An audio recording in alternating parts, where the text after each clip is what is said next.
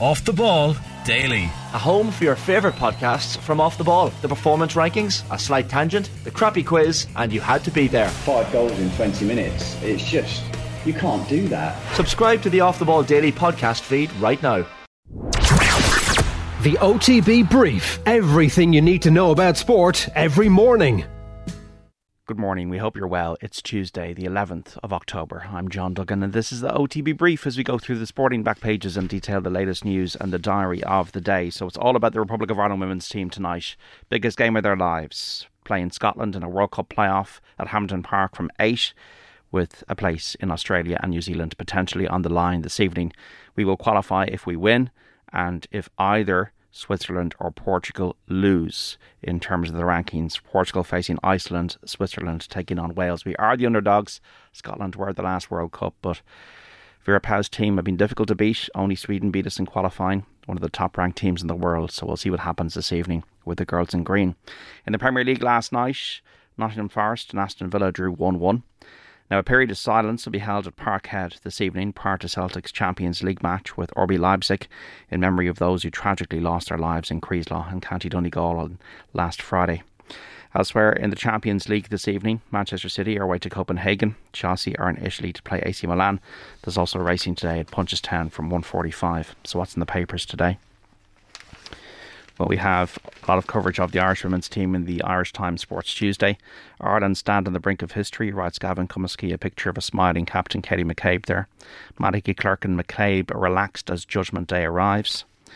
We have to behave like we're a World Cup team before we get there, says the Scottish manager, Pedro Martinez Loza, and all the permutations as well. We have Pauw's long and winding road brings her back to Glasgow. Former manager there, Vera Pauw. And also the Ireland's qualifier, the men's team, will not be played at Stade de France next year in the Euros 2024 qualifiers because of the Rugby World Cup. Rugby news, Jerry Thornley. In Clubland, it's increasingly difficult battle to survive. Leinster left to count the price of battle, cut on with a long injury list with Larmer set to be out for 6 weeks. Tour finale firmly on Meadows' mind in golf. And we also have Naas sets the sights on Dublin champions after the double. And O'Leary to the forwards, jumps action returns at Punchestown. That's in the Irish Times today. Back of the Irish Independent for Tuesday. Ireland in the mix for automatic qualification for Euro 2028, writes Dan McDonnell. Could be the second nation with England to get the automatic spot. Obviously 5 countries in the hunt to host that tournament. Scotland, Wales, Northern Ireland as well. Cribben leading Rossi's race, writes Colm Keys. Tom Cribben's emerged as a leading contender for the vacant Roscommon management job. McCabe, love and support can drive our World Cup dream. A slowdown of Salah proving major headache for Klopp, and GPA sound alarm over worrying injury trends, and Offaly Osprey Regan ready to fly again. We have the back of the Star. How many Diaz till Christmas? So Luis Diaz is ruled out until Christmas. Really a blow for Liverpool's season, which is stuttering, as David Anderson writes. He damaged knee ligaments, the Columbia star, in that defeat to Arsenal on Sunday. So he's going to miss 10 games before the start of the World Cup. It's not great for Luis Diaz and for Liverpool. Eamon Dunphy, an Ireland win could provide soccer with its Katie Taylor moment. We have the back of the Irish Daily Mail. Green energy. McCabe, Irish team feeds off love from home.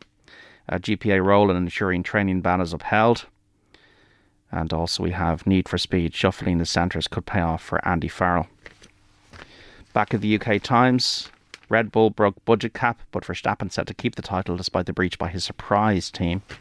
And the back of the Mirror, Red Egg, new blow for Klopp with poor Diaz set to be out injured until Christmas. An Irish group scheduling irks Kenny that we don't have a game on the final day of the qualifying campaign. So he's not about that, Stephen Kenny. And also Stevie's Villa still in need of a G-up. 1-1 draw for Aston Villa away to Forest. Both teams struggling this season. And Vera Pauw to finish. I've got no issue with being underdog. So the bookies have got Ireland as 7-2 outsiders to win tonight. But we'll see what happens.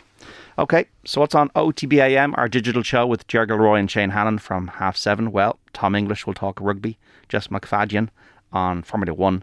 And Aston Villa podcaster Tyg Bracey will also join us. Obviously lots of build-up as well to the Irish women's team's game against Scotland. That's such a huge game tonight. We'll also have full details on that in the PM show between 7 and 10. We're back with the OTB Brief on the podcast network tomorrow from 7 a.m. Until then, enjoy the rest of your sporting day. The OTB Brief. Everything you need to know about sport every morning. OTB Sports Radio. Live 24/7 on the OTB Sports app.